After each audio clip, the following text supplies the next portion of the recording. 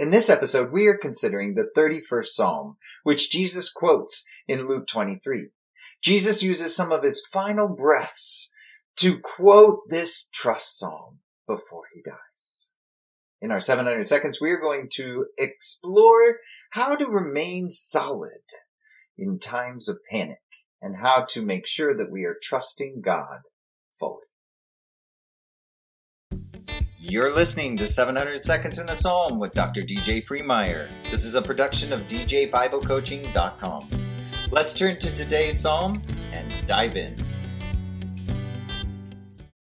In Luke 23, Jesus is waiting for death. This truly was a dark and appalling time, both figuratively and literally. The Gospel mentions that there was a soldier watching him as he died. What the soldier found so significant was not that he was dead, but how he died.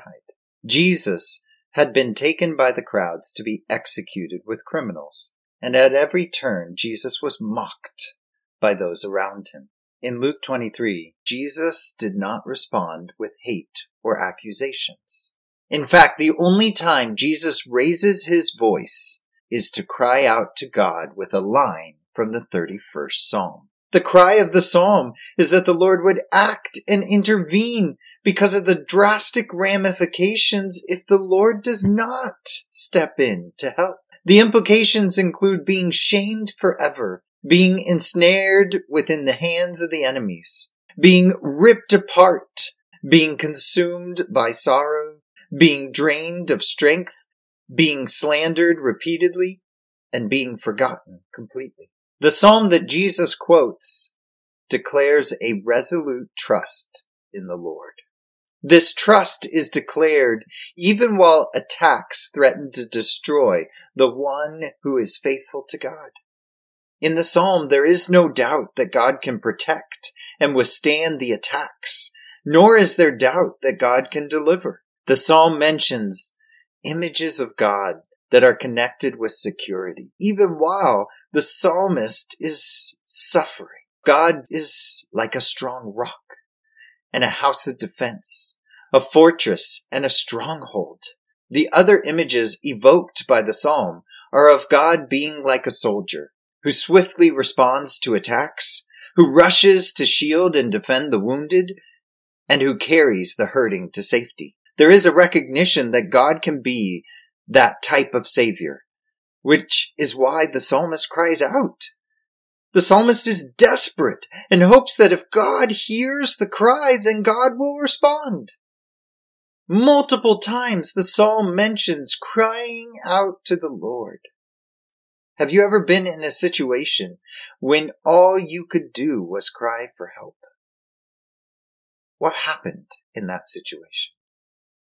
For the psalmist, we're not entirely sure what happened. But I think it's safe to say that if the psalmist was able to write and sing this psalm, then God most likely responded and helped. If the psalmist remained under attack, it would be more difficult to compose this beautiful mizmor that contains the hope that others can withstand any plucking that they are enduring. It would be difficult to encourage others to be strong and firm in their expectation of God's deliverance if God had not.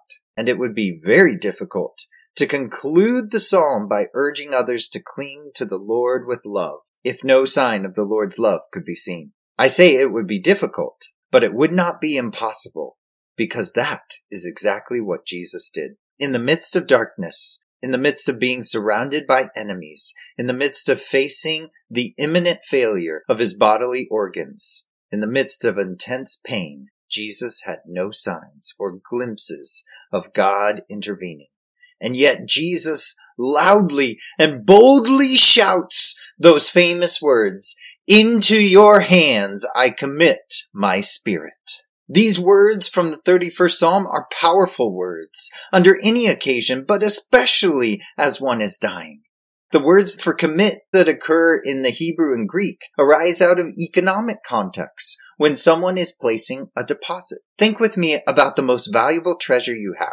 Where is that treasure right now? Is it in your hands or out of them? If it is out of your hands, I hope it is in a very safe place. Sometimes people give valuables to banks and trust the banks to give them back.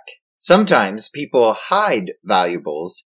Sometimes people entrust valuables to others who they deem to be responsible. Who do you trust with what is most valuable to you? Now, some of us may say that what is most valuable to us are not things, because people are valued most. Some of us may value loved ones like a spouse, or parents, or children, or siblings, or friends the most. And some of us may value our own lives the most. For the 31st Psalm, what is valued most is actually breath. The psalmist entrusts the ruach in Hebrew, or the pneuma in Greek. And these words are often translated as spirit, but actually these words point to the wind or the breath that enters our lungs and without which we would suffocate. To get a feel for this word, take a breath with me for a moment. Breathe in and out. That you can do that means you are alive. And thus all the other things you do are possible because you have breath in you. Those who dive into the sea or voyage into space know the value of breath. Not having breath means death. And thus breath is the most fundamental and valuable thing that we have. We need breath, or else all else is unimportant. And so it is striking that the psalmist does not try to catch a breath or keep breathing, but instead entrusts that breath to the Lord. Breath is a valuable deposit. The psalm deposits the breath into the Lord's hands with the recognition that only the Lord can give it back. The psalm speaks the truth that only the Lord can redeem a life. The word redeem means to restore what has been lost. And if what has been lost is breath, then it means bringing life back to the dead. That is what the psalmist entrusts to the Lord, and that is what Jesus does as well. When Jesus cries out in a loud voice, Jesus is depositing his breath in God's hands. Jesus is trusting that God is capable of receiving that breath, of knowing exactly what to do with it, and of determining when it will be best to return it. For Jesus, that meant 3 days after he died. And we have the blessing of hearing stories about when God restored that breath to Jesus. So we have no good reasons for doubting that God is both worthy of our trust and able to handle our deposits as well, whether that deposit is of a loved one's breath or our own breath. In fact, it is much easier for us to do this than it was for Jesus, because Jesus had no signs from God while he was dying, and yet maintained that trust even to the last of his dying breaths. And seeing what God has done for Jesus in resurrecting him and restoring his breath, why wouldn't we want to do the same? Why wouldn't we want to deposit our breaths into God's hands? Why wouldn't we hope that God could resurrect us?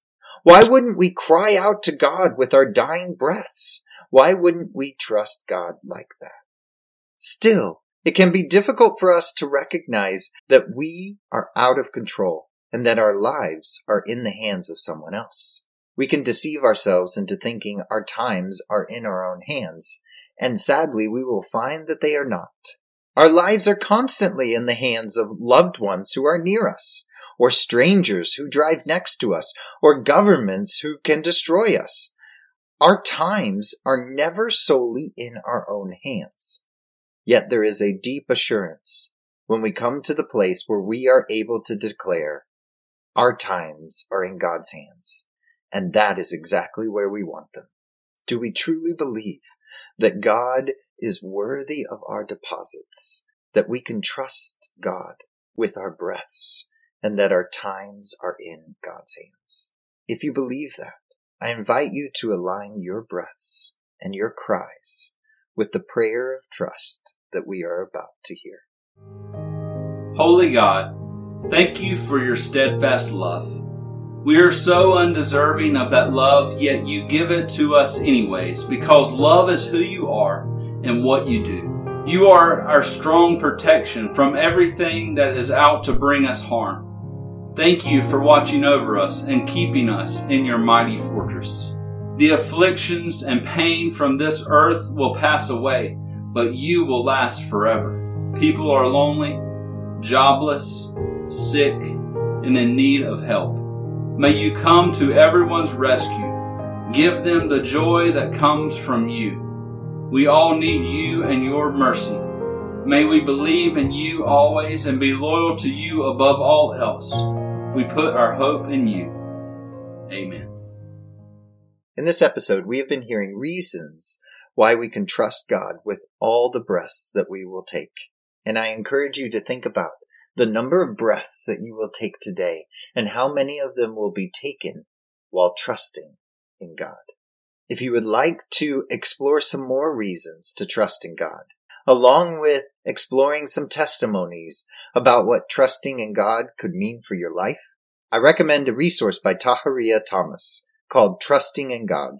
While not every Christian tradition might agree with what is expressed in this book, it is a helpful one because it moves from life experiences to the scriptures to reasons for trust and then into prayer.